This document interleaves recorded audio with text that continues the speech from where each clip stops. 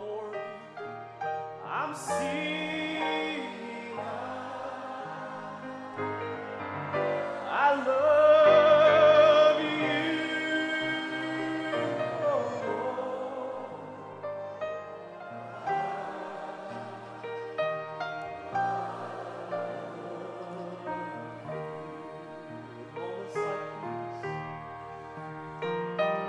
Moments like these, I sing out.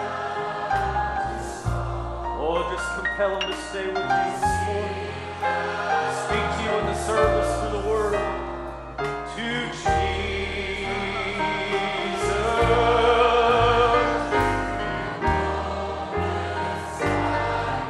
I lift my hand. Oh, can you surrender more of yourself to me? I lift my hands to the Lord. I'm singing out, you, Lord. Oh, singing out, I love you, Lord. Oh, singing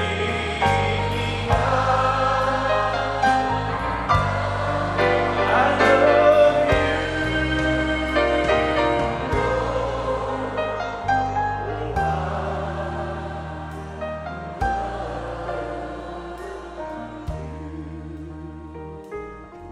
Amen. Is that the cry of your heart today? You just want to express to him how much you love him, how much he means to you. I love that song that y'all were worshiping to just a moment ago. I want more. I believe that's the cry of every true son and daughter of God. We're not satisfied where we're at today. I'm not satisfied with the experiences of yesterday, but I want more. And what's laid on my heart is so does he. He wants more. I pray that we can just give him that today. Let's talk to the Lord. Heavenly Father, what a wonderful, sweet spirit is in this place, Lord. Lord, we recognize that you've already moved into this room, Lord, and that you're here, Lord, to commune with your sons and daughters. Lord, and in this moment, we want to yield ourselves to you and surrender our hearts and our tongue and everything that we have to you and allow you to speak, Father. Lord, even if it were to go a completely different direction from what I have in front of me, Lord, what I want right now is for you to take control. I want you to speak, Lord, and I pray that we'll find, Lord, open hearts ready to receive your word. Lord, because I believe, Lord, that you do all things well. Lord, I believe, Lord, that today you're going to speak to your people. Lord, you're going to reveal yourselves, Lord, maybe even in ways that I didn't expect. Lord, I just ask now that you'll take control, Lord, that you'll control, Lord, my mouth, control the ears of the people, Lord, that you can just have your way. That's our desire, Lord. Have your way. Speak now, Lord, as we surrender our hearts to you in the name of Jesus.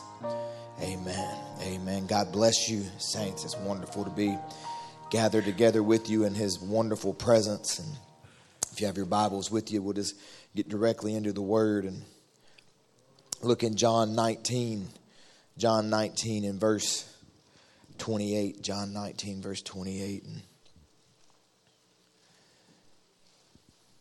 we may go through a lot of scriptures, a lot of quotes and things today. And hopefully this has really just been burning on my heart for a while. And it was actually the direction I was going to go last time we preached here. And the Lord just took it a different way. We never got to it. And it's just been burning on my heart. And I just pray the Lord to help me to deliver it today. Amen. John 19 and verse 28. It says, after this, Jesus, knowing that all things were now accomplished, that the scripture might be fulfilled, he said, I thirst. Now there was a set of vessel full of vinegar, and they filled a sponge with vinegar and put it upon hyssop and put it to his mouth. When Jesus therefore had received the vinegar, he said, it is finished. And he bowed his head and he gave up the ghost. I'd like to speak to you today on "Oh, that one would give me drink." Oh, that one would give me drink. I pray the Lord add his blessings as you take your seats. You know, we talk about a lot of times, the devil trying to rob the moving of the Spirit and trying to rob worship and coming in to try to make the church formal. But really, when we talk like that's kind of what we would call the macro or the big picture. Because really, we need to bring that down more personal, because it's easy to disconnect when we talk about the macro. But what he wants to rob is you. It's not that he wants to just rob Evening Light Tabernacle. He wants to rob you as an individual. It's an individual thing, and he wants to rob your worship. And he wants to make you cold and make you formal. And like I said, generally we speak of services, even of a service in a group setting. We'll say things like, man, we had a really powerful service today. We had a really good service today. And I want to say, okay, that's good, but did you have a good service today? Did you have a power? Don't talk about what happened in this building. What happened in your heart? What happened in your soul? Were you able to push through? Were you able to fight past the hindrances? Were you able to get to the well where you were supposed to get to? Not everybody else got there and everybody else had an experience and the atmosphere was wonderful, but what was your atmosphere? What did you get out of the service? Were you fully invested? Did you get everything that you needed? And did you give everything that was needed? Not only did you receive, but did you give everything that he needed?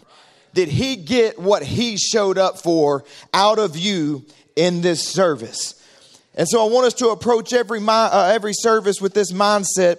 If I was the only one here today, if I was the only person in this service, would the Holy Spirit have been pleased with the worship?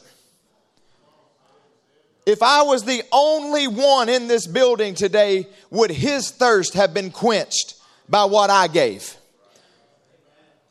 Not the congregation, but by what I gave. And lots of times, people will discuss or question, well, how should we worship?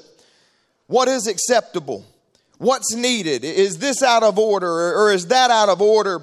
And I'll tell you, the most out of order thing you could ever do is to withhold worship when he's calling for it. That is the most out of order thing you could ever do in the house of God, is withhold the worship that he calls for or that he comes by looking for. We have a personal responsibility to not withhold our worship from him and to give him everything that we got. It's Memorial Day weekend, set aside to remember those who gave their life that we could live in a free country. Set aside to remember those who gave the ultimate sacrifice and died for our freedom and for our liberty. And tomorrow especially, folks are going to pause and have get-togethers to remember the servicemen and the servicewomen who gave their life. But today is another Memorial Day. Today I want us to pause for a minute and remember the one who died for our freedom. The one who died for our liberty. And not only that he died, but he suffered awful, terrible things for your salvation, for your healing, and for your deliverance. And today he's worth remembering. And we read there in the scripture, here he was hanging there, the very fulfillment of the scriptures. The one that they had longed to see, the Messiah, the prophet like unto Moses, the wisdom of Solomon, the Psalms of David. Standing there before people, operating and fulfilling exactly what the word had declared, exactly what the word said he would be, and yet they could not see it. The promises had been taught to them since they were little children, generation after generation after generation, that a Messiah is going to come. A deliverer is going to come. And they had it all studied out all through the word, and they knew it perfectly. I dare say they knew it much better than we know even the message or the Bible that we read. They knew it. They said you could take a scroll and stick a needle through it and they would tell you which words within the scroll that it touched. They knew it so perfectly, and yet when it was manifested in front of their face, they weren't able to recognize it, and they rejected the very one who came to set them free. When it came more humbly than what they thought it would. Come on now, when it comes in a way that they didn't expect, when it came through a conception that they could not believe, then they rejected it. Even though the word that they had studied had told them a virgin would conceive. And yet when they're faced with the supernatural, when they're faced with the manifestation of it, they cannot believe it. Now, come on, that's a road that we can't allow ourselves to go down this day. To where we can't go down a road to where we've studied the message and we studied the message and we know it inside and out and we know every letter of it, and that's good. You should study the message. But we can't reject the fulfillment of that message. We can't come to a place where when it stands in front of us, we don't like the way it's fulfilled. We don't like the way it came because it doesn't fit with what we figured out. When fulfillment doesn't match what we expected, or it falls into a category that we're not comfortable with, we have a tendency to doubt it. Oh, is that really how it should be? Is that really how it should move? Is that really how it should operate? And it comes up time and time again. They loved the scripture, but they didn't love the scripture with skin on it. We love the quotes. People love the quotes, but they don't like the quotes when they begin to take skin on it. When it begins to manifest itself in reality, they don't like it when a quote comes to life.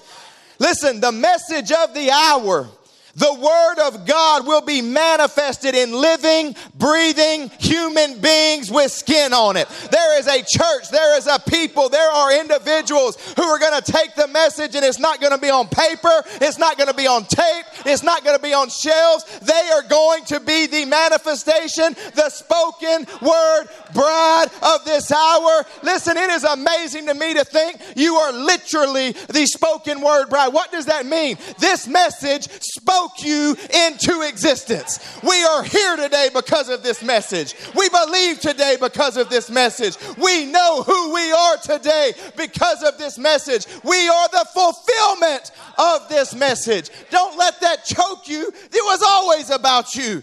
It wasn't about God sent a prophet. Thank God he did. But he pointed to you. It's a shame that we got to point back to find manifestation. The prophet manifested. The prophet manifested. That's good. He manifested what he spoke. But somebody's going to manifest what they have heard. Quit pointing back to manifestation when he pointed to you as the manifestation of the whole thing. Don't reject the manifestation when it comes. It isn't enough for the message to be manifested in the messenger. Amen. People actually began to worship and deify Brother Branham. Not because he pointed to himself, he never did. But because he actually manifested what he was talking about. And it was unusual, and it has to get to a place to where it's not so unusual to see things manifested. To where it doesn't blow our mind, but it was so mind-blowing and so unusual that people actually began to worship him. But at some point we have to get to where it's not unusual, to where the quotes and the message and our expectations all come together and do more than talk about, but manifest. Amen? Jesus being manifested now. Jesus healing now. Jesus saving now. Jesus feeling now. And because you say these things and people get nervous, like they think you want to do away with the prophet and the message. Listen, Moses was never to be done away with. But they would point back to the word on paper and reject the word made manifest. We can't just point to the word on paper and reject it when it comes into our midst. Amen? Because not only are we going to see it manifested, we are to be the manifestation of that. Amen? He was everything in the scripture. He was everything that the scripture said he would be, and they hated him for it. All he did was heal them. All he did was deliver them. He was a man approved by God. And here he hangs on a cross, the rejected king. A crown of thorns crushed down into his skull, stripped, beaten, mocked, And it's just hard to even get through it when you think about it on this Memorial Day. When you allow yourself for a moment to visualize it. The King of Kings there in flesh, bleeding and suffering and dying because of things I did. Because of needs I had. And he's hanging there. The one who created the rivers. The one who created the oceans. The one who made all the water. The one who turned water into wine. That very one hangs on a cross and he screams out, I thirst. He screams out, I'm so thirsty. He says, I thirst. Brother Branham says, could you imagine a man standing on Calvary, hanging there between heaven and earth, crying, I thirst. I thirst. And turned even water into wine. The very creator of the water standing there screaming for water. Screaming for water, I thirst. It's heartbreaking to me. So thirsty. There on the verge of death, giving his life. I thirst. All he wants is a drink. Somebody, anybody, my disciples, a friend. Evening Light Tabernacle, I'm thirsty. And he hangs there thirsty. And vinegar is shoved in his face on a sponge. This is what you'll get.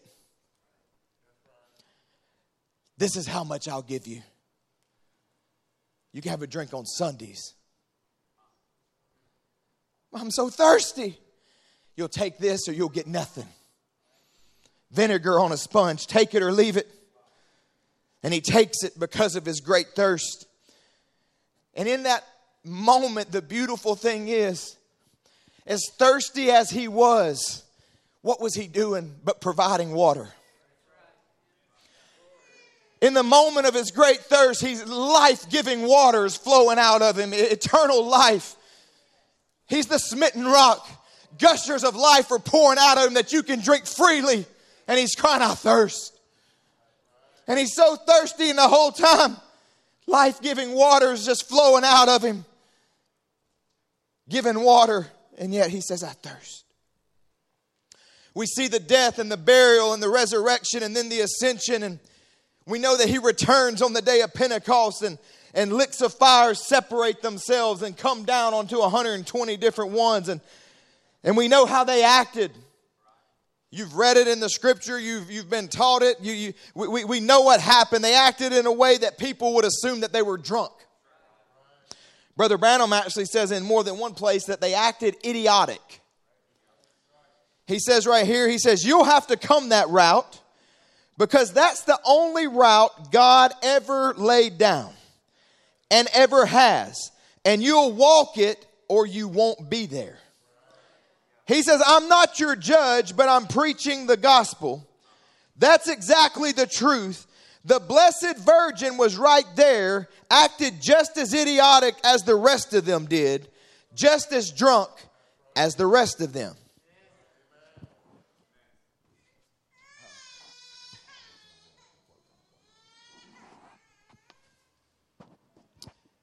And we recognize and we believe and we know that the Holy Ghost will make you act in ways that you didn't expect.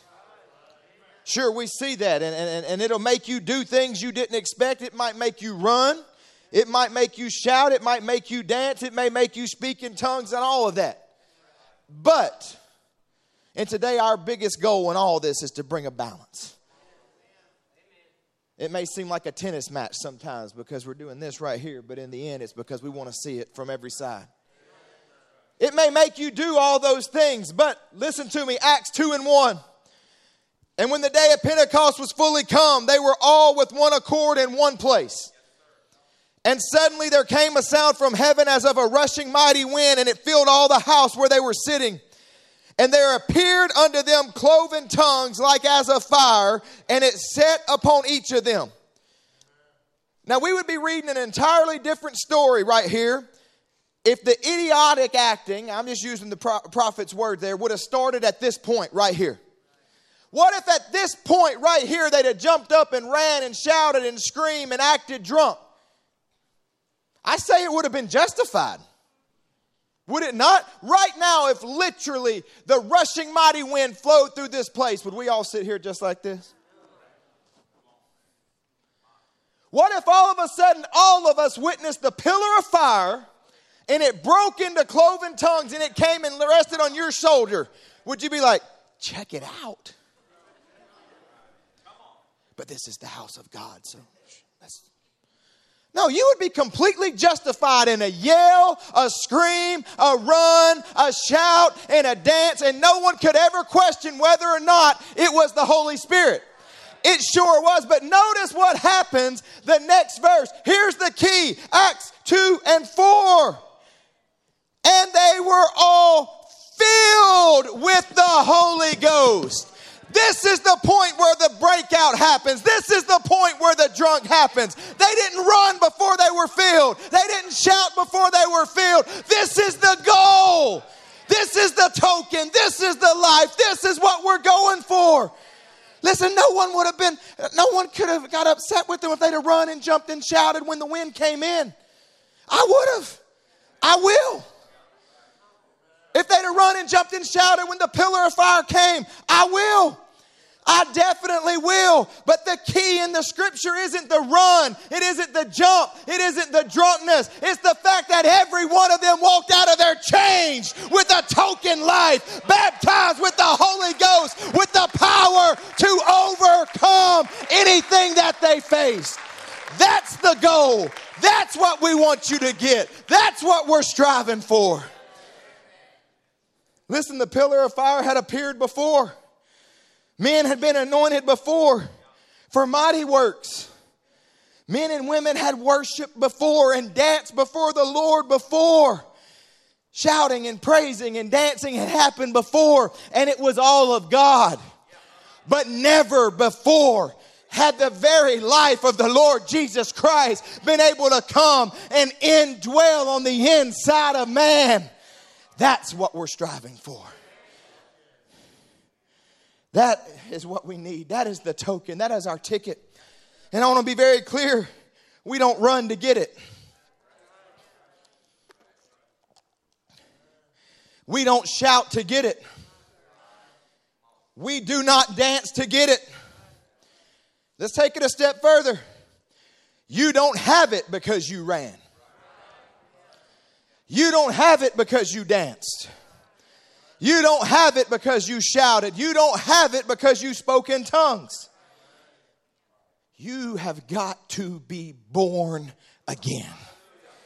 You've got to die out to self. What's the biggest thing that needs to happen, Brother Aaron, before I can get the Holy Ghost? You have got to die out to self. Die out to your will. Die out to your thinking. Die out to what you want and say, Lord, I am now an empty vessel. Come and fill this empty vessel. Change who I am. Change my failures. Change my thoughts. Change the cycles of past failures. Change my family dynamics. Change everything. I don't want this anymore. Lord, change me. Mold me. I want to be born again.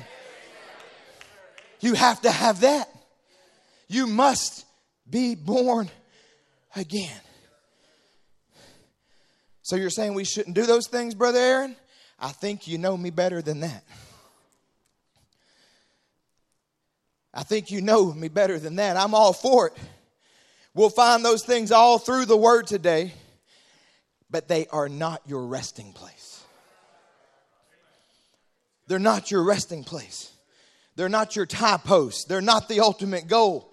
But here goes the tennis match. But we must have them. But they are needed. They are called for in the Word. They are a part of worship. Amen.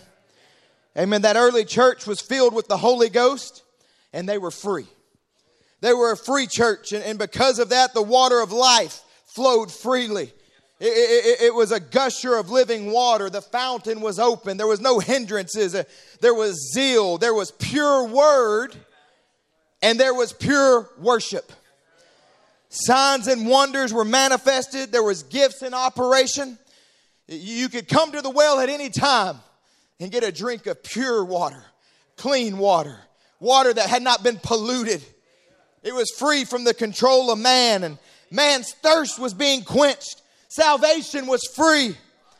The thirst quencher was available to all, a fountain of living water springing up clean and fresh.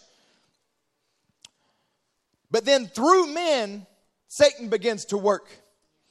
And he begins to pollute the well. Men crept in unawares. And the well begins to be polluted. Brother Branham says, the high aspirations of this age that had begun with the fullness of the Spirit, the depth of God, whereby they were aiming at the high calling of God, began to give way to a less watchful attitude. Things began to slip in. Things began to cool off. Church services began to lose their zeal a little bit. You go just one more and he says, that did it. It brought death and destruction. It says, and in Ephesus, it was just the same. Just a word added, just a word taken away. And the anti-word, anti-Christ spirit began to flourish. Now what I want you to notice is, as the flow of pure water began to become polluted from God to his people, it also began to become polluted from the people to God. The worship that was given began to change. It wasn't the same word anymore, and it wasn't the same worship anymore. Suddenly it had become polluted. The flow of unadulterated and free-flowing worship from the people to God begins to get clogged up. Just like the free-flowing water of life from God to his people. And Brother Branham says, that is what happened back there to the Ephesians. They were getting a bit formal. Notice that they got so cold and starchy and they didn't shout. No. They got a bit. I'm not sure how that translates in your mind, but normally a bit is just like a speck, a small little bit. They let a touch of formalness creep in. Just a touch. They got a bit formal. And the pollution began to rob people of their worship. It taught that the Spirit only moved on the priesthood or in the ministry. But that's not what Paul taught. That's not what the Bible taught. Brother Branham tells us, he says, by one Spirit are they all baptized into one body, and everyone, that means everybody in here, everyone is to be moved upon by the Holy Ghost. Wait, me? If you fit in, everyone is to be moved upon by the Holy Ghost. Everyone is to participate. Ooh. But I remember back in elementary school, they used to give participation grades. It is a good thing that we don't do that in church. It doesn't say everyone is to be present.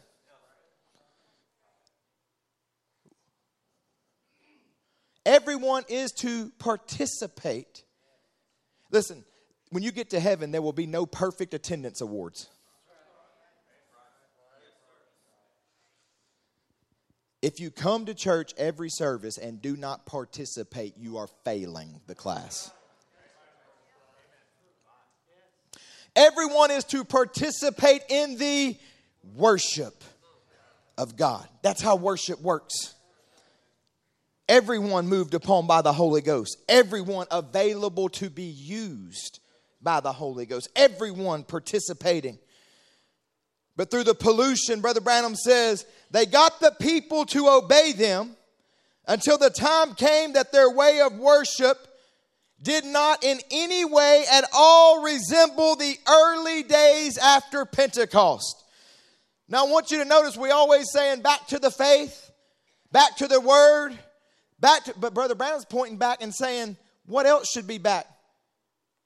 The worship should be resemble the way it was after Pentecost.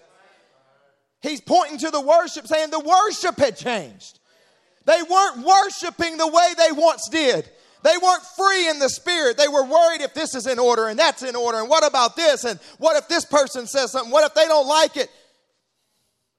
I promise you, when that lick of fire comes and sits on your shoulder and goes down on the inside of you, you could care less what your neighbor thinks about what you're fixing to do. When I get set free, when my life gets changed, however it manifests itself, I don't care what you think.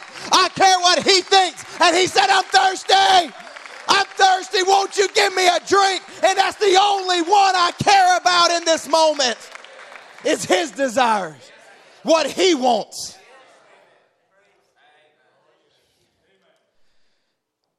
He says, they set the word aside, deny the work of the Spirit of God, subjugate the laity, that's you, and make it impossible for the laity to worship God unless they come through them or through their pattern, which is nothing but a blueprint of unbelief from Satan himself. Now notice, I don't care which side of the pendulum you're on, whether you like cold and formal or whether you like run, jumpy, shouty, whatever you want to call it. If I try to make you worship in my pattern, it is a blueprint of unbelief from Satan himself. You do not have to worship according to the pattern of Aaron Oglesby. You do not have to worship according to the pattern of Evening Light Tabernacle. But there is a pattern of worship that you must conform to. You worship the way the Word says to worship, how the Word says to worship. That is your pattern. That is how it should be.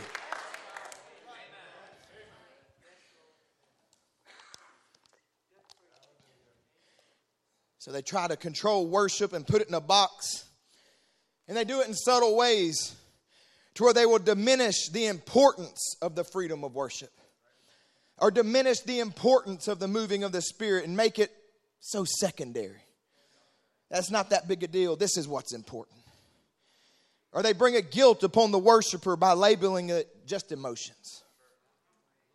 Or that's just emotionalism. Or they make it seem that it's immaturity and that once all the green is out of them, then you will conduct yourself as a mature Christian. Interpreted a dead Christian. I think some people's idea of maturity is being laid in a box,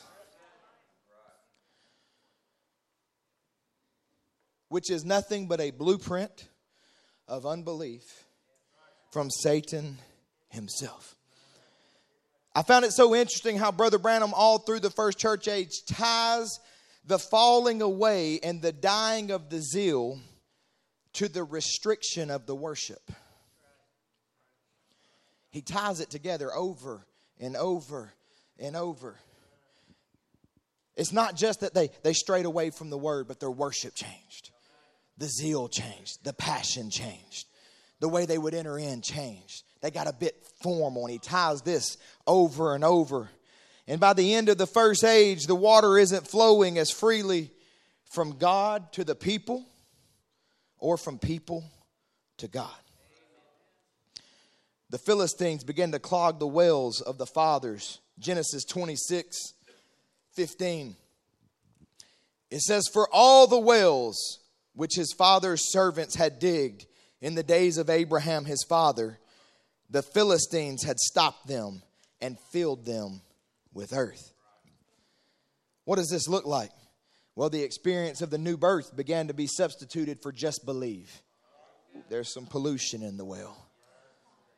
Well, you don't need this and you can take all the gifts now and put them on the shelf.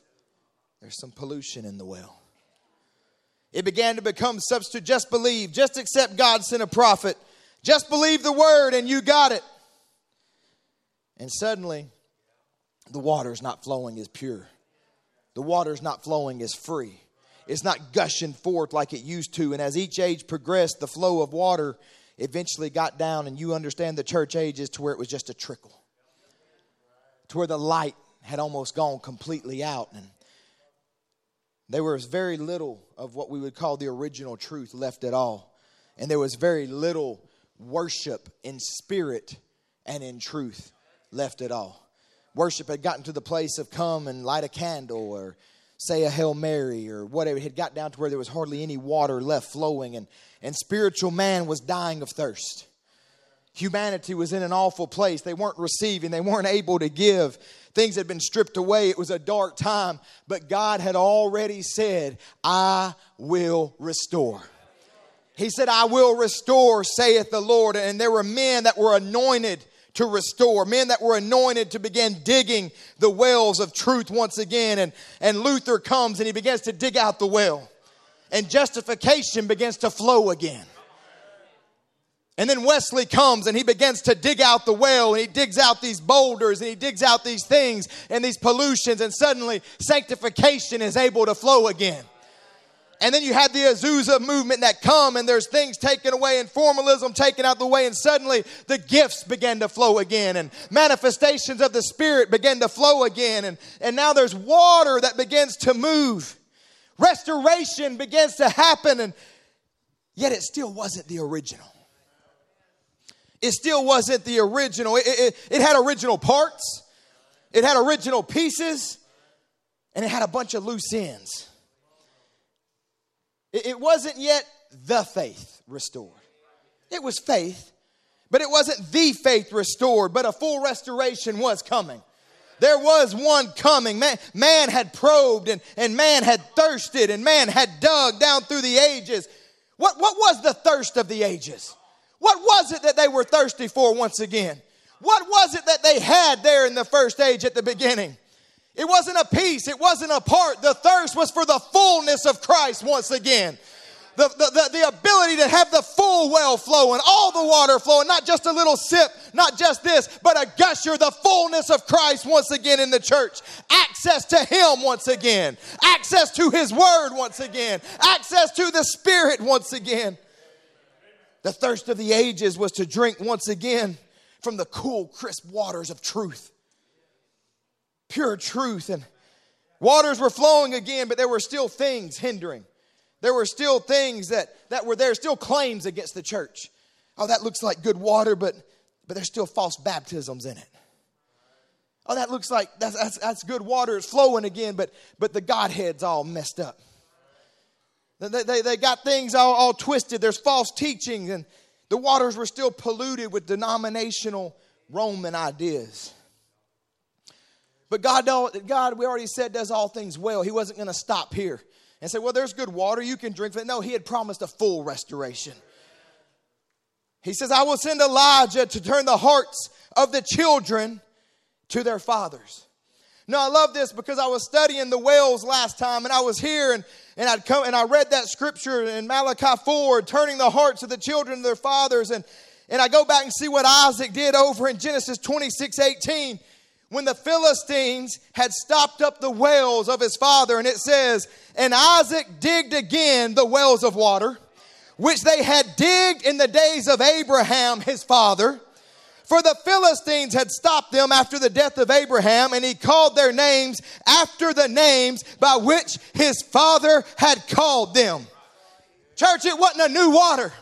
It wasn't a different water. He didn't dig a new well. He went back to the well his fathers drank out of. It was the same fresh water, the same fresh word, and he called it the exact same thing. It was the new birth. It was the Holy Ghost. It was gifts. It was manifestations. It wasn't a new well. Jacob, he went back. Isaac dug the same well that his fathers have dug. What are we going back to? The same wells of our fathers. The same water our fathers had. It's not something new. It's not polluted. The Philistines filled it up. They polluted it. But today I'm drinking from the same well with the same name, under the name of the Lord Jesus Christ. The same fresh, pure water that our fathers had. They dug the same wells that the fathers had. Oh, that's the water I want today. That's what I want. That's the word I want. That's the experience I want. I want pure water like our Pentecostal fathers drank. That's what happened in this day. A prophet came and he unblocked all the wells that had been stopped up. It's not new water. It's not new word. It's the same water brought back to the same well, restored back free-flowing again, restored. Because he said, I will restore, saith the Lord. And yet it was in this age that we live in, during this great restoration, that the prophet of God would preach the indictment. And he tells us that our Lord is crucified again. Not only has the world completely turned their backs on him, but the very ones that claim to be his church have him on the outside. You know, the last ones to reject him is always the last place that he moved.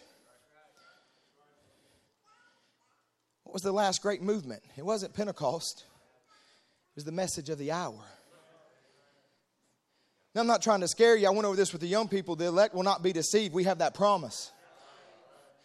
But we have to be careful that, and we don't pick and choose things and take certain things that he wants to drink from and make him drink it somewhere else. Don't ever let him be found on the outside of our church, on the outside of our heart looking for a drink. Don't let us be ones that have him on the outside knocking. But he's on the outside, unwanted, crowned again by scoffers, mocking and making fun of the moving of the Spirit, mocking and making fun of holiness, making fun of a life set apart, of the Nazarite life, the Nazarite vow. They make fun and they mock. He's pierced again from the pulpit, revealed but rejected. He's manifested but maligned. Once again, what is he? He's once again the rejected king. And once again in his crucifixion. What was it at the original crucifixion? What did I say? He said, I'm thirsty. But what was he doing? He was bringing you water. And once again in this day, at his crucifixion, what was he doing? Restoring the flow of water. Crucified again, but once again bringing you fresh water. Once again making it pure for you. Once again making it available for you. And once again he cries out, I thirst.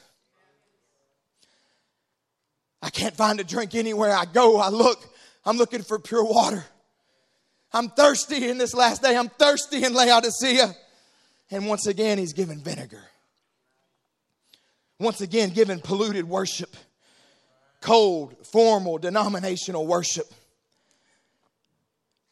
Notice in the Bible, what did Elijah do? Well, he did lots of things. What do you mean, Brother Aaron? But one of the things Elijah did was he rebuilt the altar. There was a restored worship under the ministry of Elijah. We don't have to be afraid of, is this right, is that right? If it's in the Word, it's been restored. You have a right to worship. You have a right to freedom. Elijah not only brought the Word back and dug out the well, but he took stones and he once again rebuilt the altar so that you can worship the way our fathers worshiped. You can worship in freedom. And he's thirsty for restored worship. You get to drink original water. You get to drink restored word. You get to drink from that cool, crisp well. You're not out there fumbling through this teaching and that teaching, and is this right and this false doctrine and that don't taste right, and you're having to spit it out and, oh, I feel so polluted. No, you get to drink pure water. Why shouldn't he get to drink pure worship? Pure water. A restored word calls for a restored worship. A pure word calls for pure worship. He's looking for worship today from hearts that have been turned back to the Father, from hearts that are turned back to the original faith, not polluted, but clean vessels with pure water. And he's saying, I'm thirsty. I want to drink from that well. You get the original experience. I say he deserves original praise. He wants worship that comes from restored hearts. Worship that is free, not hindered by what you think. Your own thoughts are a pollution of the worship. Not what you think. Not hindered by how others, well, they acted this way and they backslid, so I don't want to do that. Well, how about you act that way and don't backslide? Others cheapen the experience. How about you bring it back? You know, I like one time where Brother Danny stood here preaching and he talked about this outbreak of the Holy Ghost that took place in their church. He said, man, it got wild. He said, kids was running all over the place. He said, they ran out in the parking lot. He said, we found one of them up in a tree. Here we go, the balance of it. Ready? He said, that kid that was so drunk on the Holy Ghost, we found him up in the tree. He said, he don't believe there's a God anymore. He said, another one got arrested. He's in jail. He said, but why would I focus on that? And he starts having people stand. It was right here. He says, you stand up. That's a deacon in my church filled with the Holy Ghost that day. Here's a minister in my church that was filled with the Holy Ghost that day. Here's this one that day. Why do we always focus on this? Why do we focus? Hey, listen, I know when Moses came off the mountain and they were worshiping idols, you know what they were doing? They were dancing. Well, that means dancing's wrong. Nope. It doesn't mean it's wrong, because when the word came back, David got in front of the word and he danced with all his might. It's not the dance. What are you dancing to? What are you worshiping? What's moving on your heart? Quit pointing to the negative. Quit pointing to the scarecrow. Quit pointing to the bogus. There is a real, there is a genuine, there is something that moves on the heart, bubbles up in the soul, and you can't contain it. You can't stay in your seat. It pulls you into the aisle. It draws you around the building, and it's real. It's real. It's real.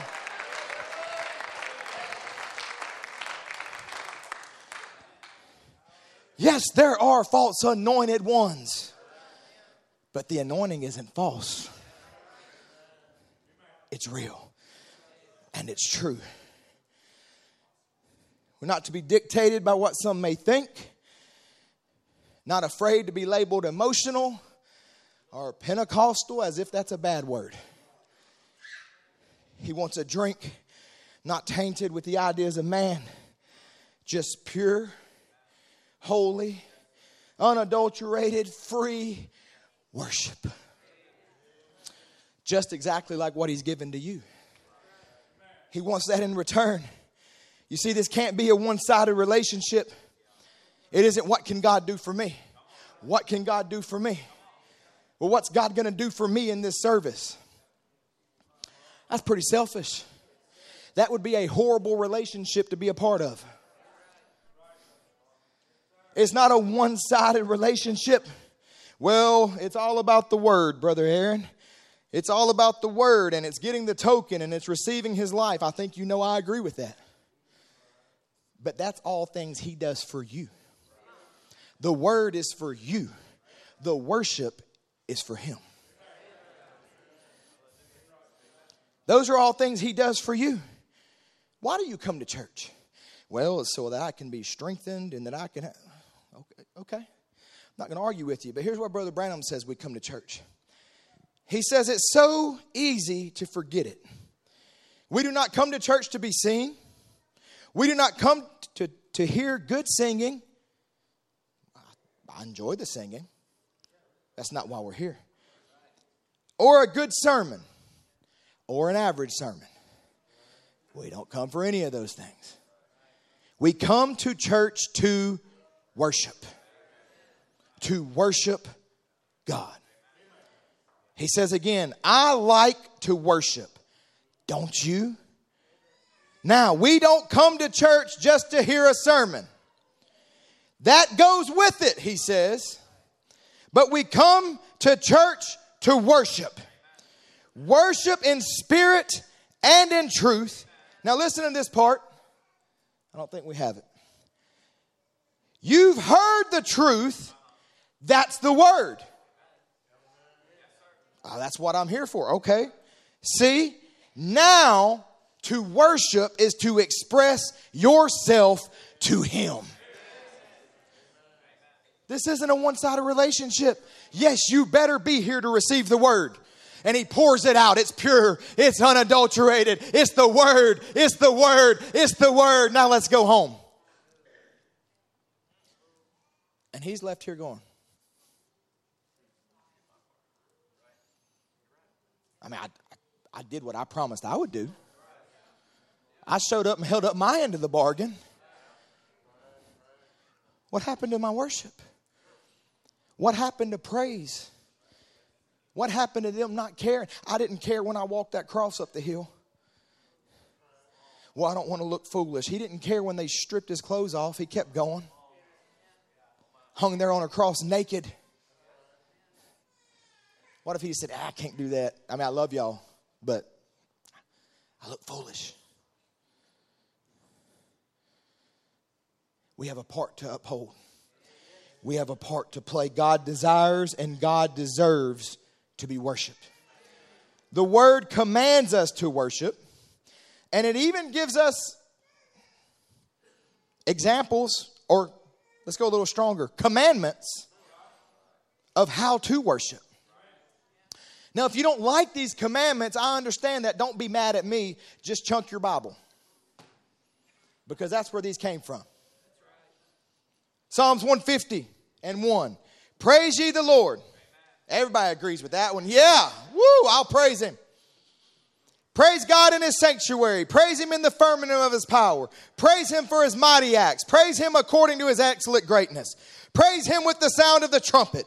Praise him with the psaltery and the harp. Praise him with the timbrel and the dance. Wait, what? Now, did it say right there, you can if you want to? No, this isn't a question. He tells you to. He tells you to.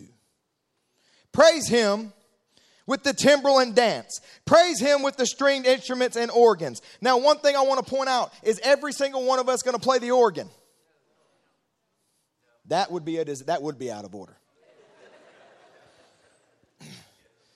Is every one of us going to play a stringed instrument or a trumpet? No. Then I'll also go ahead and tell you not every one of us is going to dance. The point is, though, he's calling for it, and someone will give him that drink. Someone is going to give him that drink. Someone is going to praise him on the organ. Someone is going to do these things. Praise him upon the loud cymbals. Praise him upon the high sounding cymbals. Let everything that hath breath praise the Lord. Praise ye the Lord. That is a commandment. He's asking for it. He's telling you to, because he is an object of worship. He desires to be worshiped. He wants praise. But even more importantly, he wants you to want to praise him. He had the angels to praise him. He got plenty of praise. He said, I want somebody to love me. I want somebody to praise me that wants to. They lay aside. They don't care about this, but their eyes on me. They love me. They worship me. They praise me. How do they do it? However I call them to do it. However I move on their heart to do it. However the Spirit moves in the church. They love me so much that they praise me.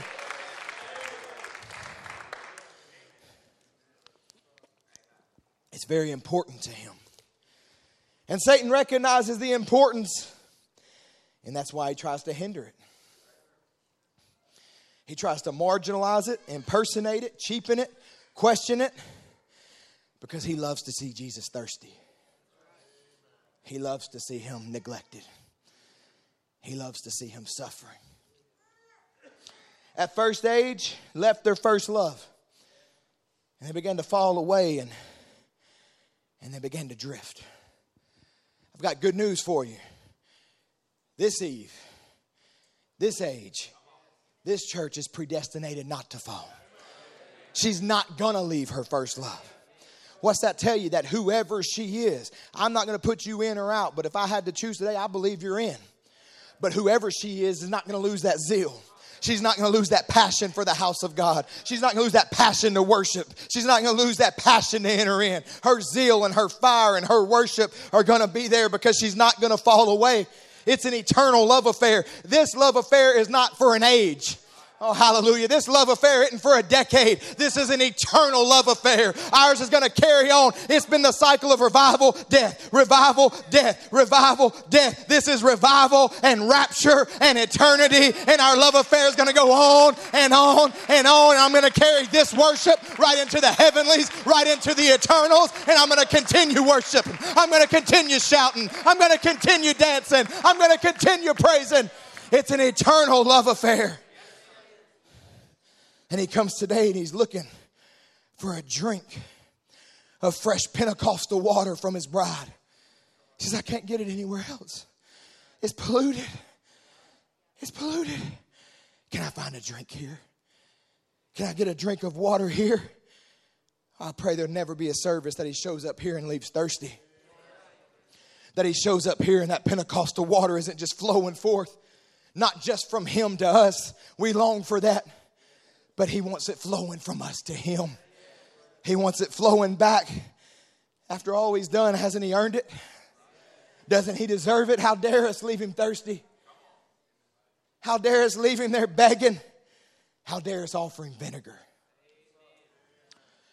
Well, Lord, this is all you'll get out of me today.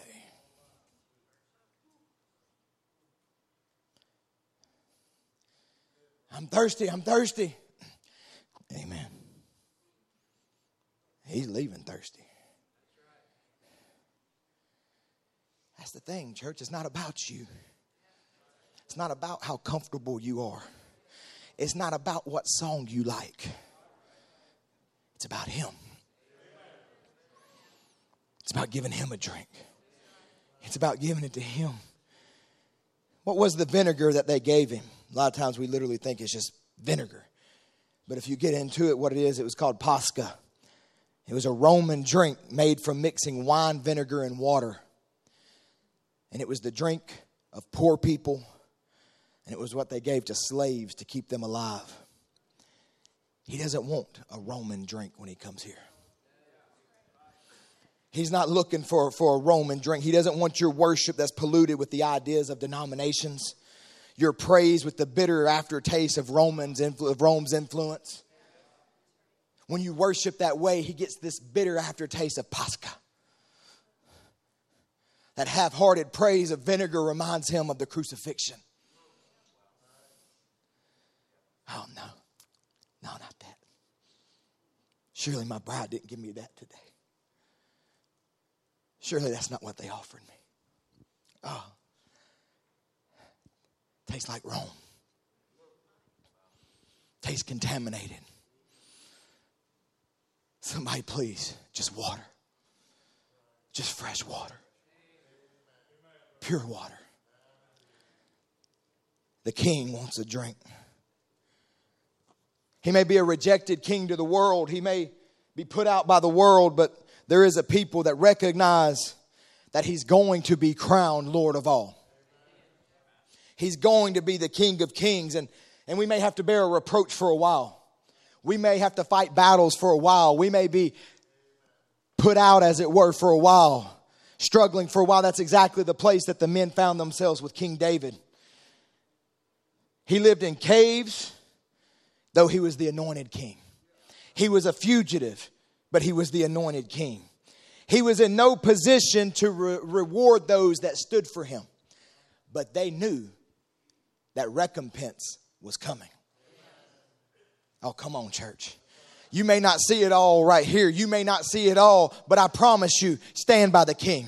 Live or die, stand with the king. He may be put out right now. They may not recognize him as king, but he's coming king. And I promise you, recompense is coming. You will be paid back time upon time upon time upon time. I can stay here the rest of the service saying time upon time, because he will not be indebted to no one. You stand for him now. You fight for him now. You give him water now. You fight through the Philistines now. Recompense is coming. And they stood by their man. 2 Samuel 23:14 tells us, and David was then in an hold, and the garrison of the Philistines was then in Bethlehem. And David longed, he longed, and said, oh, that one would give me drink of the water of the well of Bethlehem, which is by the gate. And the three mighty men break through the host of the Philistines, and drew water out of the well of Bethlehem that was by the gate, and took it and brought it to David.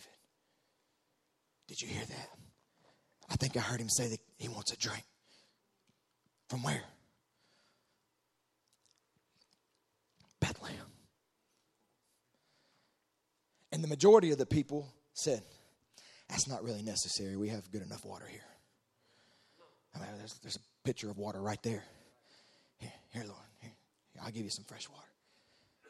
That's not what his heart was for. Most of them said, no, I can praise him right here. This is fine. I'll give him some water. But that water is going to cost me my dignity. That water is going to cost me some embarrassment. I mean, have you ever seen me dance? I don't know if I should do that. But there was 3 in the congregation. There was 3 there that said he didn't even command it. It was just the desire in his heart. And to them, because he was their king, his desire was just as much as a command. And they said, whatever it takes, Lord. Whatever it takes. And they drew their sword, and for 25 miles they fought formalism. And for 25 miles they fought through what other people thought. And for 25 miles they fought through, that's just emotionalism. And they fought through this, and they fought through that, and they fought through Philistines, and they came back with a fresh drink of water. Hey, listen, he can pour it out for all I care. That's his prerogative. But if he wants water, if he desires water, if he desires praise, I'm going to bring it to him. He can do what he wants with it. He can do what he wants with it, but I'm going to give him his heart's desire. When it cries out, I want water from the well at Pentecost, I'll fight my way back to it. I'll fight through every stigma and everything. Oh, Pentecost, I'll fight you for it. If that's the well that he wants water from, I'm bringing it today. The original well where water flowed for the first time. I'll fight back to that well for him. There's got to be mighty men that'll provide the drink that the king desires.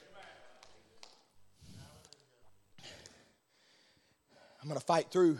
Hey, it ain't always other people's opinions. You got to fight through how you feel. You got to fight through circumstance. You got to fight through how bad things were at home this week. You got to fight through attitudes from your children. I mean, not my house. I'm sorry. Yeah, my house. Hey, here's one we don't talk about. Young people got to fight through the attitudes of their parents. Can you imagine being a young person living in a home and actually having to attend a church that your parents badmouth? You go ahead. Parents sitting around talking about a prophet. Brother Branham says because what the parents said that the children died. Be careful. These kids got enough to fight through. They got all hell against them. You think of every positive thing you can think of to say to them. Every day, all day. It's tough enough. There's got to be mighty men that'll fight through how they feel. Fight through the trials of life. Just fight through. He was thirsty for a drink from the well at Bethlehem. Brother Brown says, he cried out, if only I had a drink from that well again. Brother Brown says, I'm going to close now. Listen close. If I only had a drink. Inside of him cried out, if I could only drink once more from that well at Bethlehem. His desires was a commandment to those who loved him. Remember, his soul was crying for a drink of that water. And those who loved him, his least desire was a command. He goes on to say, oh, brother, I wonder if the warriors today are willing to cut their way through formalism, doubts, and unbelief to refresh in the presence of the Lord. Refresh what? His desires. We want to stop there. I'm here to refresh in the presence of the Lord. No. That's not why we're here. We're here to refresh his desires in the presence of the Lord. And he cries out, oh, is there somebody left in the land that can give me a drink from the well of Pentecost? Is there somebody left in the land? Listen, there ought to be men and women today ready to draw their sword and say, I don't care what it takes. I don't care if everybody lets him leave thirsty. He'll have a cup from me. He'll have a pail of water from me. He'll have a gusher of water from me. I'm going to give him that drink. I'm going to pull my sword. I may not feel like it. I may have been down. Life might have been hard. Everything may be against me, but that's okay. That does not relieve me of the fact that my King's desire is for a fresh drink, for praise. Listen, he watches our struggles and he watches our failures and he sees how hard it is and he don't fail to show up. Well, I'm not going to show up this week. He failed again. I'm not showing up this week. They denied me again. Oh, it ain't how it is. He said, you go tell my disciples and Peter, I'm showing up. I'm coming back for you if you fall. I'm coming back for you when you fail day after day. Then I say I'm coming to give you water. I'm going to water the Lord. I'm going to water him. Oh, what was it? What Brother Branham say? He said when Rebecca watered the camels, she was watering the very power that was going to take her to meet Isaac. And the Holy Ghost is moving through this building today. The very power that's going to change your body and take you to meet Isaac. And I say, water it, water it. I don't want to get halfway there. I want to get all the way back. I want to get all the way back. Take some water, Lord. Take some water, Lord. Whatever you call me to, Lord, drink. Just drink.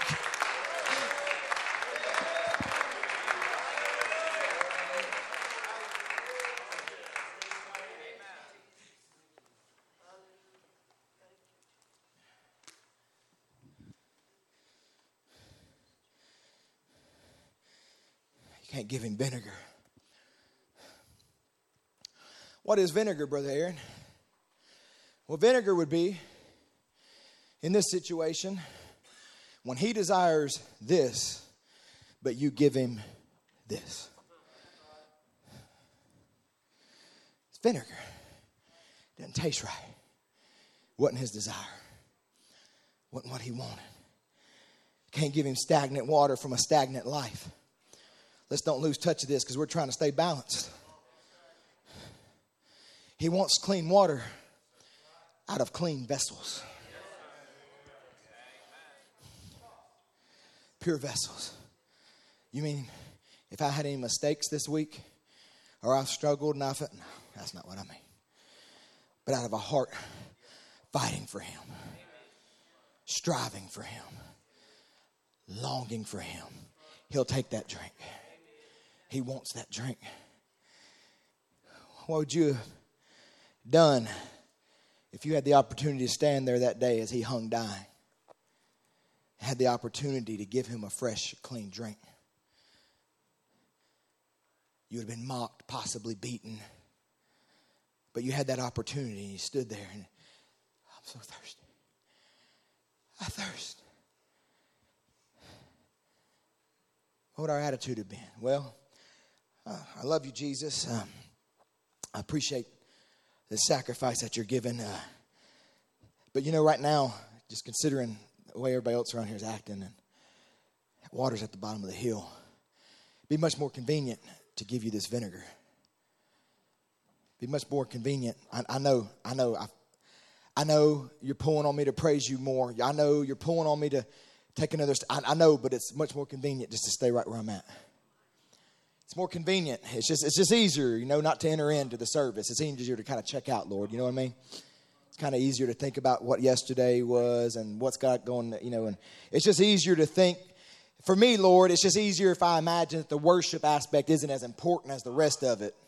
So that's just what's easier for me right now in this situation. I mean, I know you understand and all. And it's easier to really to be an observer when the Holy Spirit breaks out and people act certain ways. And it's just easier for me to say, Lord, that's not how I worship, so I'm just not going to. But here's some vinegar.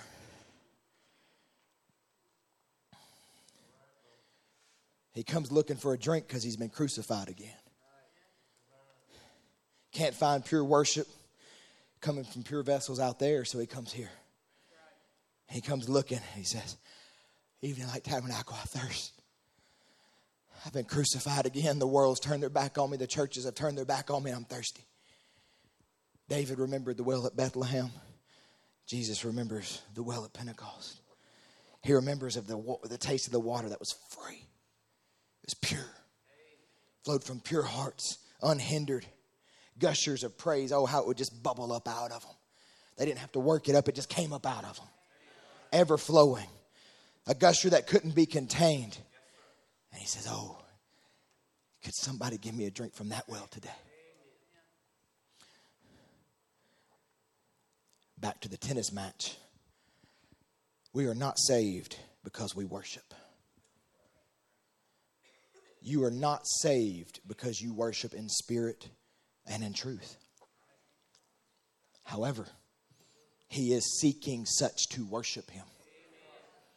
The scripture tells us during the encounter with the woman at the well, John 4:23. He says, but the hour cometh, and now is, when true worshipers shall worship the Father in spirit and in truth. For the Father seeketh such to worship him. This isn't just some afterthought to him. He's seeking. He's looking for people that will worship me in spirit and truth. This worship is necessary. This isn't secondary. This isn't, well, that's not that important. It is necessary. It is desired. And you are called to give it. And I'll tell you what, I don't care where you are today. Don't take things and run too far with it over to one side. You have a right to give him that worship. You have a right to do it. The word gives you that right. Look, I condemn that devil that'll come over you and start pointing to your past, pointing to your failures, pointing to things, well, I'm not good enough, and use that to try to hinder your worship to Almighty God. Just go ahead and flick him off your shoulder today. Get him out of your mind. And remember, the word gives you the right to worship. The word tells you, commands you to worship. So yeah, I've had a failure. I've had a flaw. Some things happening. Maybe because you've had failures just recently, you feel like I can't worship. Maybe you feel like because of my past, it'll be hypocritical if I worship. Sure, listen, he desires clean worship from clean vessels. Sure, obedience is better than sacrifice. We understand those things. He would rather a clean, obedient life than a sacrifice of worship from someone who refuses to obey. But the devil will take that and go to the extreme where you feel condemnation because of your struggles and mistakes and failures, and then use that to hinder you from entering in and giving him what he desires. That's what it's all about. He uses it to keep you from entering in. Listen, when Jesus came, when Jesus came to the woman at the well, did he know her condition? Did he know her life? Oh, but he also knew he was talking to seed. He knew he was talking to seed. And what did he ask the woman at the well for? A harlot. He said, give me drink. Give me water. Oh, come on. You got a right to praise him. You got a right to give him a drink. He knew it was seed of God. She was struggling. She was failing. She hadn't accepted it yet, but she was seed. And he said, woman, give me a drink. Give me a drink. Oh, hallelujah. You all have a right to praise him and worship him. Your sins don't matter. Your failures don't matter. You want to know why? Because just a few verses later, she says, give me drink of that eternal water that I'll never thirst again. He knew. I told you it's a two-way street. I told you. He gave her water, and then what'd she do for him? She ran in the city. She rejoiced. She shouted, and that was the drink he was looking for. Hallelujah. She got a drink of everlasting water, and she gave him a drink of praise. Her run was her testimony. Woo. Hallelujah. Her run was her testimony. I met a man. I met a man. Oh. I came in and I said, I know someone can free me. I know someone can save me. I know. And the word looked at you and said, I am he. I am he. And she couldn't contain herself. She runs into the city. What does your run say? I met a man and he told me I could be free.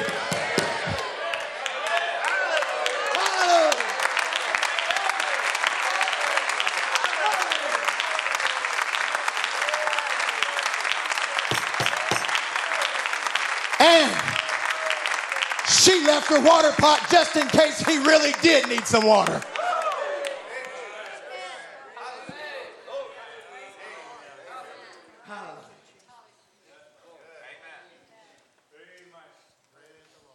Thank you, Jesus.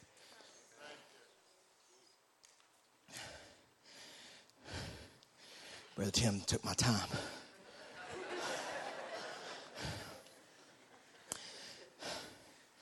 We're going to hurry. True balance is difficult to maintain. And I can say that based off the fact of how hard it is to see people stay balanced. But let's look inward. We all struggle. Because we'll read a quote and be like, ugh. And then all of a sudden you start finding 100 quotes that line up with that. And you're like, oh. But then you can find 100 quotes right here. And you go, oh, this is contradictory. No, it's not. That's the balance of the word. Trying to keep you from getting over one way. It's not so that I can take this side and you can take that side. It's so that we can take our quotes and meet in the middle and go, oh, this is what it means. Quote wars are about the most pointless, useless thing that's ever happened amongst believers. And the devil's sitting back there going, I got them beating themselves up with the truth. They're literally condemning one another with what God sent to save them. Balance the word. Brother Brown says, look, stay where you are. Every man that's born of the Spirit of God, when he's set in Christ, his eyes is on Calvary, right in the middle of the road. Now, I'll try to be very transparent. You can leave that up. I know how I lean. And if you don't admit you have a lean, you're lying. We all have leans. I lean emotional. I'm an emotional person. Kind of loud, can be boisterous, whatever. I lean that way. My nature takes me that way. So I find myself here. Now, you're one of the two. In this quote, you can't say I'm neither one of those because this is what we're reading. So you're one of these two. If he's just a little bit emotional, the first thing you know, he'll work out over here to his side, and the first thing, he'll become a fanatic. Next thing says, if he don't watch. So I recognize that.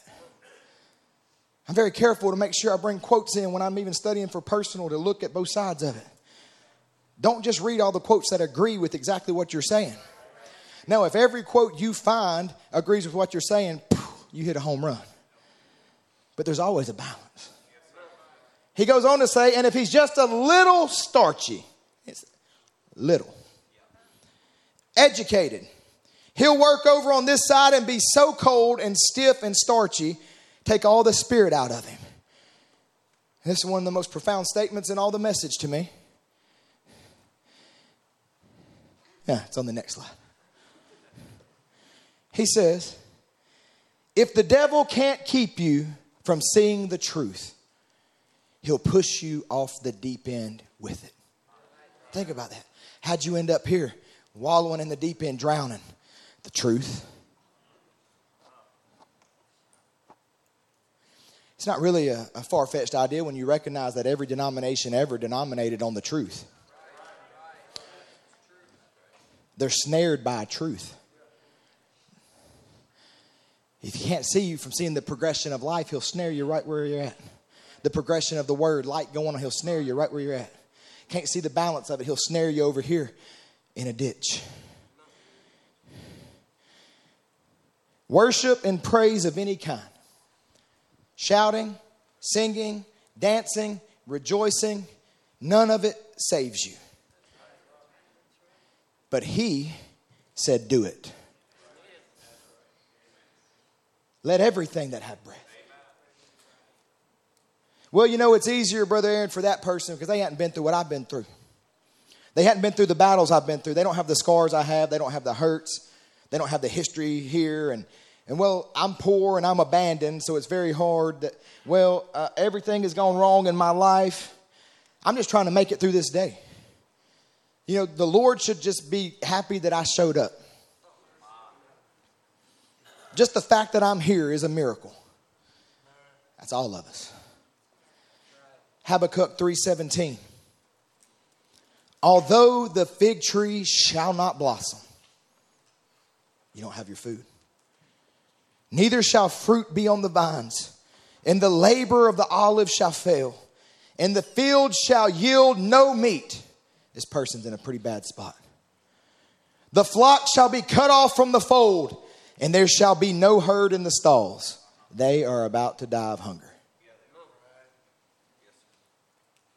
Their way of making money, they have nothing. And the Lord doesn't say, I understand. That's a bad place. Look, if you'll just come to church, just show up. No, he says in verse 18, yet I will rejoice in the Lord. I will joy in the God of my salvation. This is hard to say because we're all guilty. Don't let temporary things affect eternal things. It's very difficult to swallow even for me because we all, from time to time, let that happen. We let our moods affect the church service. We let what we all do. But he's saying it don't matter how bad it's been. Your crop's dead. Your animal's dead. You got no way to make money. Yet I will rejoice in the Lord. I will joy in the God of my salvation. My current condition in no way determines what praise and worship he deserves. Amen. We are to be worshipers, but it's not to be our stopping place. I want you to run and shout and dance if the Lord moves you to do it. I never want you to manufacture it. Ever. But if the Lord moves you to do it, I want you to do it, but I don't want you to stop there. Don't stop there. It's not a stopping place. Progress.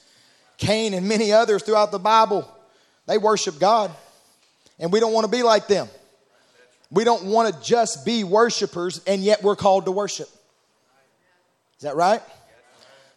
So what does true blue Holy Spirit worship look like, Brother Aaron? Now we're really going to get into a tennis match now. Do we need to shout? Do we need to dance? Is it in the running? Well, yeah. Absolutely. Or should it be solemn and sweet, deep and soul-searching, quiet and reverent? Yeah. That's exactly what it should be. Should it be in the depths of sincerity, sane and sensible? Absolutely. Or should it be spontaneous and free? It better be. The answer is yes. D, all of the above. That's what worship is. And we're going to deal with this for a minute. What is acceptable? What is expected? How does God want to be worshiped? Because many times the way we answer this question is based off personal preference. And we make our preference spiritual. What we feel most comfortable doing or how we like it. But the truth of the matter is that the Spirit calls, now listen, we're going to go slow for a minute. The Spirit calls for different types of worship and expressions of worship at different times. Different atmospheres call for different types of worship. Atmospheres of conviction, atmospheres of repentance, atmospheres of deliverance, atmospheres of victory. These will all lead to different expressions of worship. Not because we choose it to be different, but because the Spirit calls for different worship and we respond with what He desires, not vinegar. We step into the channel that the Holy Spirit is flowing in, and that channel for that moment, sometimes it's different channels throughout the service. You'll see moments of conviction and then moments of, but you shouldn't have, well, we'll get to that in a minute. Stay in the channel of worship. And many of us will have a preference of maybe like which one we like the most and which one we fully participate in due to what we like or what makes us comfortable. And so since, I don't really like this song or I'm not, this really isn't the atmosphere. I don't like how they're acting. So I'm just going to let them give him a drink. This isn't my favorite song. Look, I'll speak for y'all. There are songs we sing you don't like.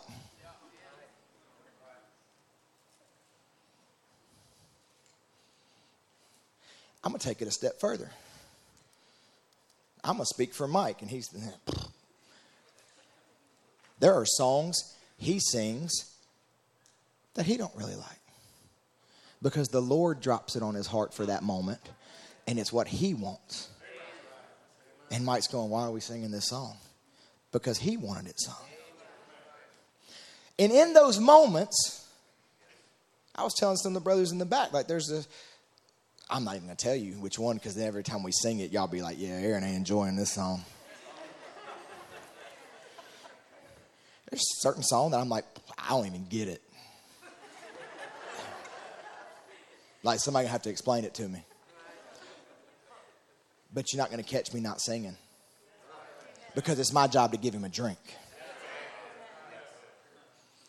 It's not my job to go, hey, y'all give him a drink. It's not based on what you like. He's saying, I'm thirsty. I'm thirsty. Instead of just loving the presence that's being created and leaning into where the presence takes the worship, we pull back because we don't like the direction this is going. And so we begin to pull back. And so we'll intentionally give a solemn praise or a drink of our own choosing in the midst of an atmosphere of victory and rejoicing. And so we intentionally give him a different drink than what the Spirit's calling for. Listen, when you see the channel or you see the direction that the Lord is taking the service, it's important that we lay aside what we think and our ideas and we yield to it. Many times, I was telling this to some brothers the other day, we fail to see the burden that actually falls on a worship leader, like Brother Michael or Brother Timothy, Brother Derek, whoever gets up here. Because right song, right moment, good things happen. Wrong song, wrong moment.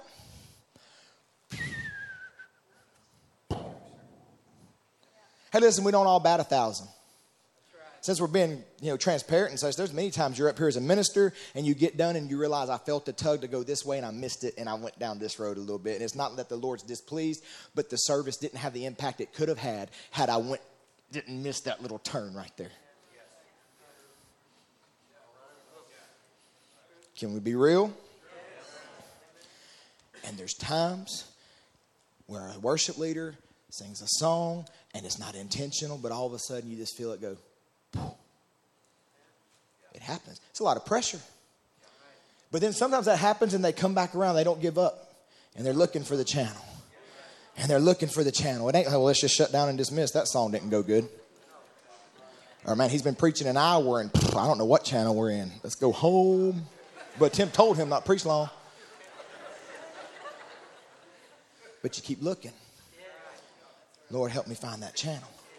Help me find that channel. And then all of a sudden, he hits the right song in the right moment. Well, Brother Aaron, no, what that is that was the music working the people up. No, it's finding the channel of worship that the Spirit was calling for all along. That's why a service can go, do-do-do-do-do-do-do. What happened? We stepped into the channel that he was looking for all along. What he was calling for. I want that drink. I want that. There it is. And in that moment, because you hit that channel, then he's free to release himself the way he intended to all along.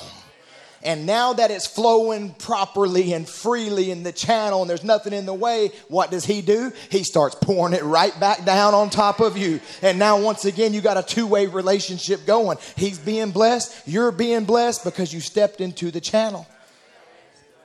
Whichever expression of worship that may be. Sweet atmosphere that just moves in over the people. That's one of the ones I'm talking about. Be all in. If that's the atmosphere that's created, be all in. Look, I know. Some people, man, they're runners. That's what they want to do. I like it. Not literally, like I hate running. But I'm talking about in church.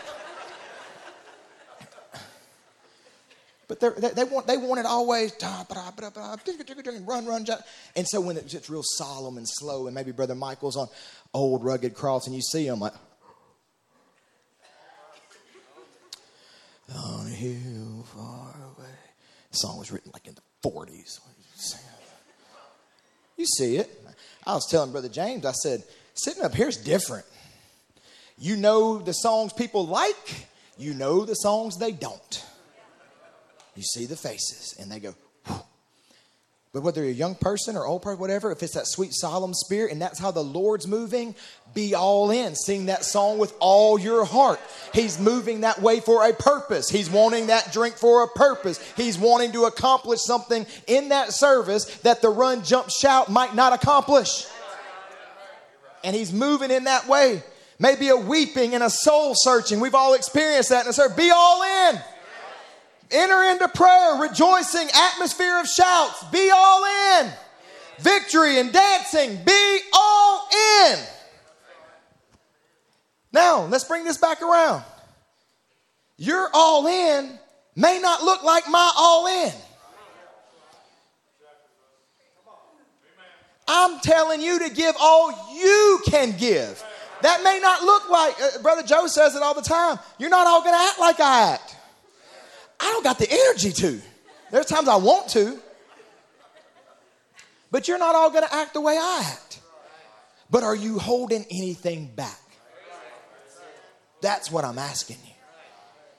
Are you all in to how the Lord is moving?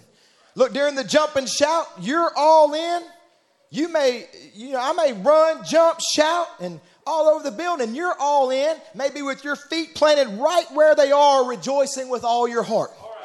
That may be you're all in. That's fine. Just be all in.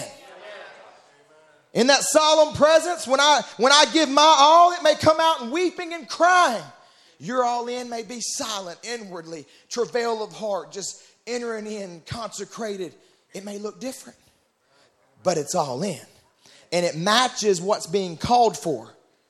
And we're holding nothing back. Now, for those of you wondering, this is scriptural. The Lord has a way in each service that he wants to be worshiped according to what he's doing. Pull up Nehemiah 8. Nehemiah 8 and 5.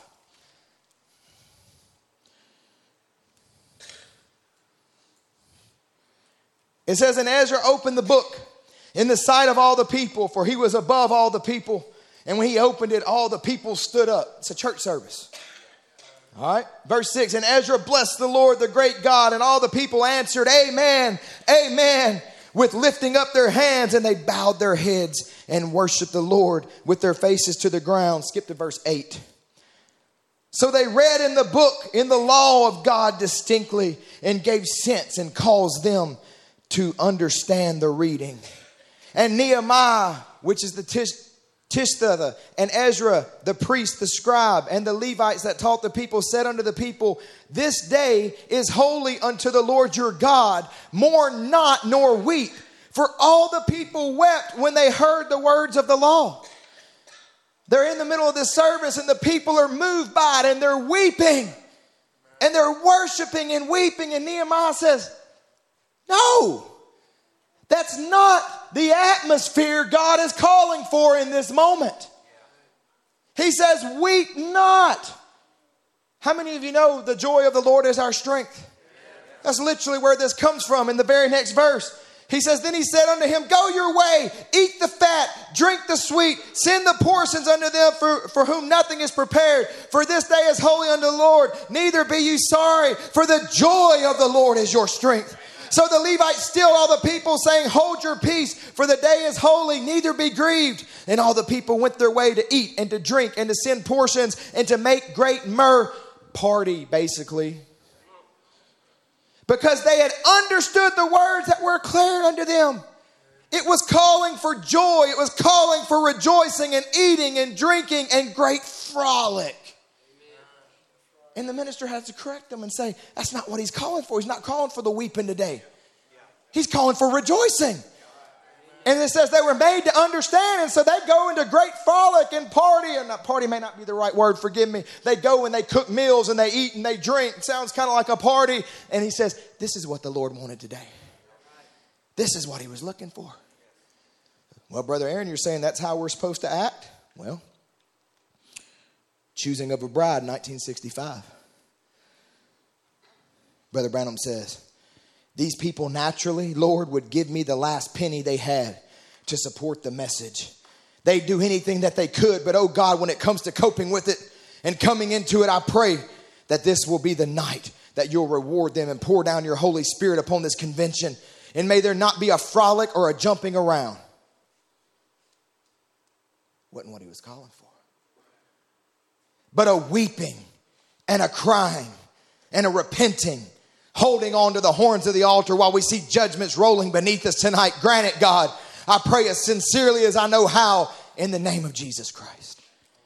It's literally 100% opposite from the service we just saw in Nehemiah. Same Holy Spirit. Same God wanting a drink. But in this service, he was looking for a different atmosphere. A different kind of worship. And my goodness, can you imagine right in the middle of this? Somebody jumping up and woohoo and shouting and running around the building right in the middle of that. It's not the drink he was looking for. It's not what he was after right then. And then it goes both ways. Like I've said, those who prefer it quiet and still tend to pull back when things get a little rowdy. And they become observers. Be very careful, because when you become an observer, you become critical. You need to be so engrossed in giving a drink that you don't even notice what Bob over there is doing. So engrossed in you making sure he gets your drink that you're not worried about what they're doing. It's your opportunity to give a drink, not how are they giving a drink. Probably spilled all the water out of that cup. You see that? What about your cup? Don't become an observer. Brother Branham deals with it when he talks about sitting there observing the ladies dancing in his church. And he talks about it, and he says, I was in the seat of the scornful. And y'all know the story quite well. And he says the whole congregation was looking at him. He said, because I'd been teaching against it. And they were watching me to see what I was going to do. He says, and I'm watching. He says, next thing I know, I was out there with that girl. And he says, because I got the victory. And he says, dancing is victory. Amen. We got to give him a drink of what he desires. I'm going to tell you, we're going to go. I don't have time to go into all of it, shouting, gifts. We don't have time for that. So we'll look at dancing. God calls for dancing. That's a drink that he likes. That's water that he likes. He desires dancing. And if he desires it, somebody's going to give it to him. Notice the whole army didn't go to the well at Bethlehem, but 3 did. We've already said that. There was somebody within the army that was going to go get that drink for him. Amen. 3 went there. Everybody ain't got to dance, but somebody's going to if he calls for it in the service. There's people called to worship him that way, and it may not be you. That's fine. But understand this, if someone's called to that and the Spirit moves and draws on them to do so, it would be wrong for them not to. It would be denying him what he's wanting out of the service. It may not mean nothing to you, but to that person sitting there knowing he's pulling them and knowing he's drawing them and they're fighting it and staying in their seat, they're denying the Lord the drink that he's asking for. 149:1, Psalms 149:1. Praise ye the Lord, sing unto the Lord a new song, and his praise in the congregation of saints. Let Israel rejoice in him that made him. Let the children of Zion be joyful in their king. Let them praise his name in the dance. Let them sing praises unto him with the timbrel and the harp. We already read Psalms 150:4. Praise him with the timbrel and the dance. Jeremiah 31:13. I'm going to pause here for a minute and let you catch me. Jeremiah 31:13. Because this one right here is pretty good. Because we always like, the young people. They're very enthusiastic. And they like to run around and dance. That's a young people thing. Then shall the virgin rejoice in the dance, both young men and old together. You are without excuse. Both young men and old together. For I will turn their mourning into joy and will comfort them and make them rejoice from their sorrow. And I will satiate the soul of the priests with fatness, and my people shall be satisfied with the goodness of the Lord. Well, Brother Aaron, here's my real concern. Here's my real concern is that I understand those things are real, but I'm just concerned that, maybe only one or two of them were actually anointed by the Spirit. And I'm afraid some of them were just doing it because they did it. Oh, you mean like what happened at the Red Sea? Yeah, that was cool. Exodus 15 and 20. And Miriam, the prophetess, the sister of Aaron, took a timbrel in her hand, and all the women went out after her with timbrels and dances. Brother Branham talks about this. Says they chased after her. They saw her doing it. And they said, if she can do it, so can I. Well, I'll be. They weren't anointed. Nope, but they had a good time, and they let them know, I got victory today. My taskmaster's dead. One person showed that they could have freedom of worship, and the rest of them said, we're free to worship. If she can do it, we can do it. Listen, David killed Goliath, but then they all ran in the valley. There's not a thing wrong with it. Follow after Miriam. Get your timbrel. Show the devil I've got victory. Quit worrying about people's scarecrows that they put up just because, A, they don't want to dance. Or they don't want you to. You may never dance. But don't despise the dancers.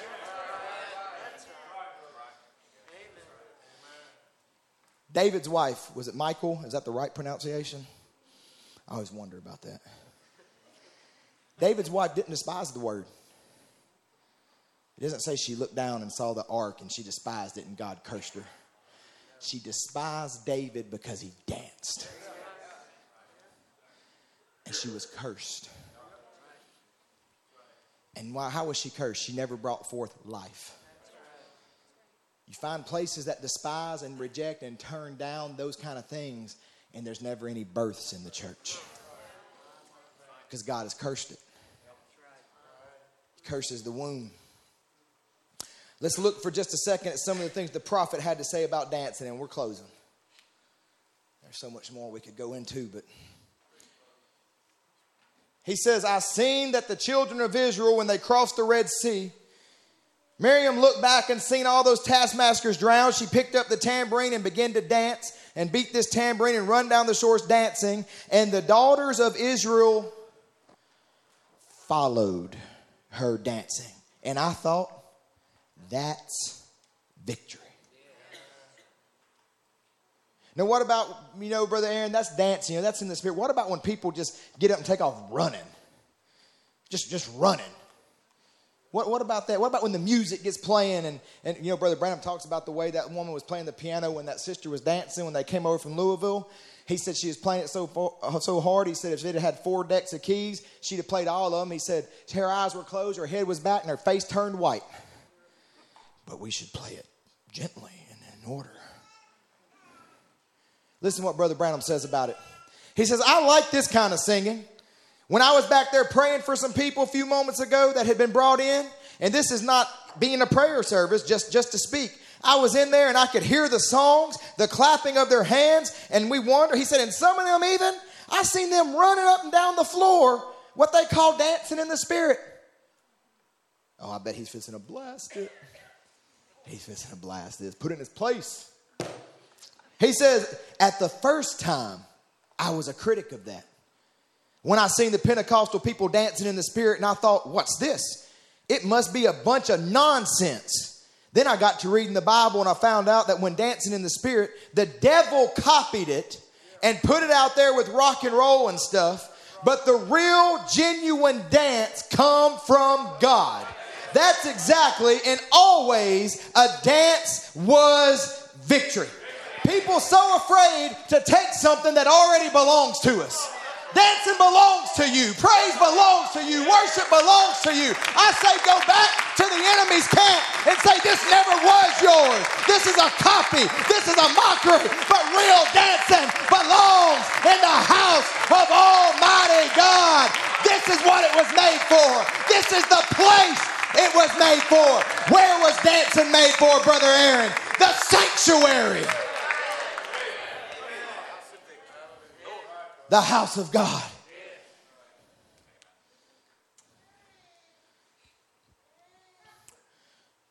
But sometimes, Brother Branham says, And these are going to be quick, short quotes. Now with our heads bowed, quietly, slowly, let's just sing this song. Now this is worship. These quotes are not contradictory. It's what the Spirit's calling for in the moment. The message is over. No one leave. Just be quiet. That's worship. He says, just think of it, friends. Now, while sinners are being born again around the altar, let us Christians worship in the Spirit. Now, here's the thing. A lot of times people think when you say in the Spirit, that means the run. No, that means yielding to the Spirit. However He's leading. That's what in the Spirit means. Now, while the sinners are being born again around the altar, let us Christians worship in the Spirit again while we raise our hands quietly and sing to Him in the reverence of our hearts now. Come on. Let's just sing a little hymn now. This is worship. We had to cut just a little short, but this is worship. Now let's get real quiet and sing. There is a fountain filled with blood drawn from Emmanuel's veins. Just worship as you sing it. Oh, I just love this song. The Spirit moving in a different way, doing different things, accomplishing what it was sent for to accomplish. And in that moment, it may be your least favorite song. But the Spirit wants to accomplish something. Don't hinder. Don't be a pollution in the water. Don't let your attitude hinder what's going on. Well, I don't like this. It's not for you. It's for Him. He's thirsty. And for some of you, those may be your favorite times. And we've already said many times there are different moments within the same service. You've seen it switch before. Rejoicing and dancing go straight into quiet and reverent. The key here is that you've got to be willing to bend with the Spirit. Brother Brown tells the story. Brother Timothy uses it a lot, where he's riding and he comes up on the burnt over forest. Big giant trees. And he says, as the wind blows through it, it sounded spooky. Ooh, emotionalism. Ooh, days of miracles is past.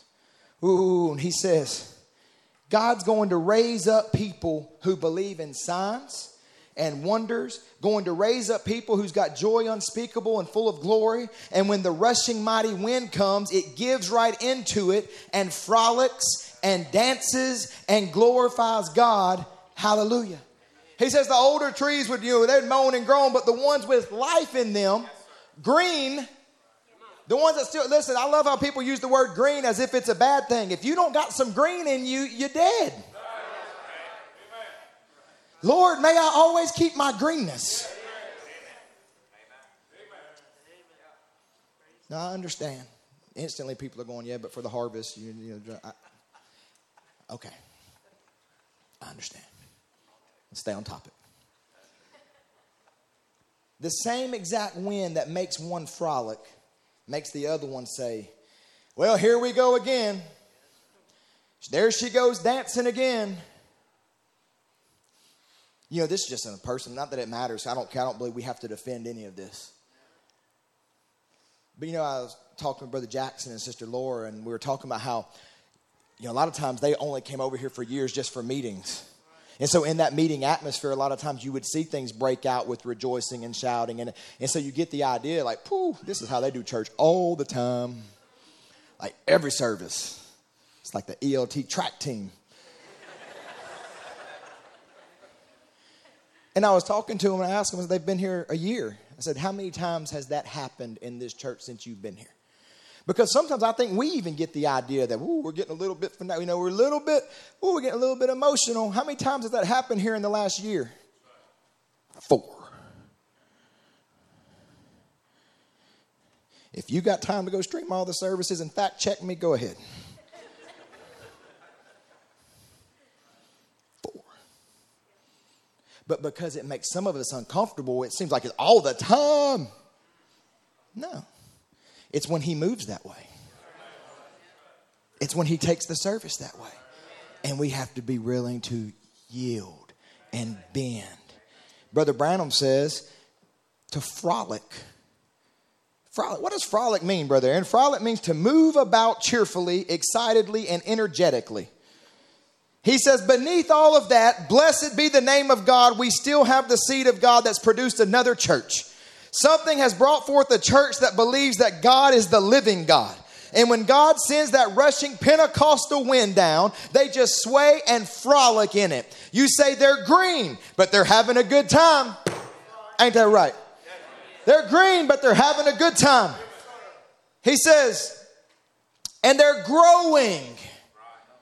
If they're green, they got life. If you're not a little bit green, why you don't have any life? He says, you wouldn't send that wind, I thought. What's the little trees blowing for? That wind hit them. And they just blew with the wind. Every way the wind twisted them, backward, forward, around, upside down. Upside down. They didn't care. They just frolic with the wind. And that's the way a church that's born again. When the Holy Ghost hits them, they just cut all kinds of shines. Hallelujah. Surely the prophet didn't just say that they cut all kinds of shines. I know most of you weren't born in the 1950s, but that'd be no different than some say they cut a rug. They get down. That's what I Googled it. Because I don't know what that means. They get down. They get after it. The church of the living God, when the Holy Ghost moves, they cut all kind of shines. Wow.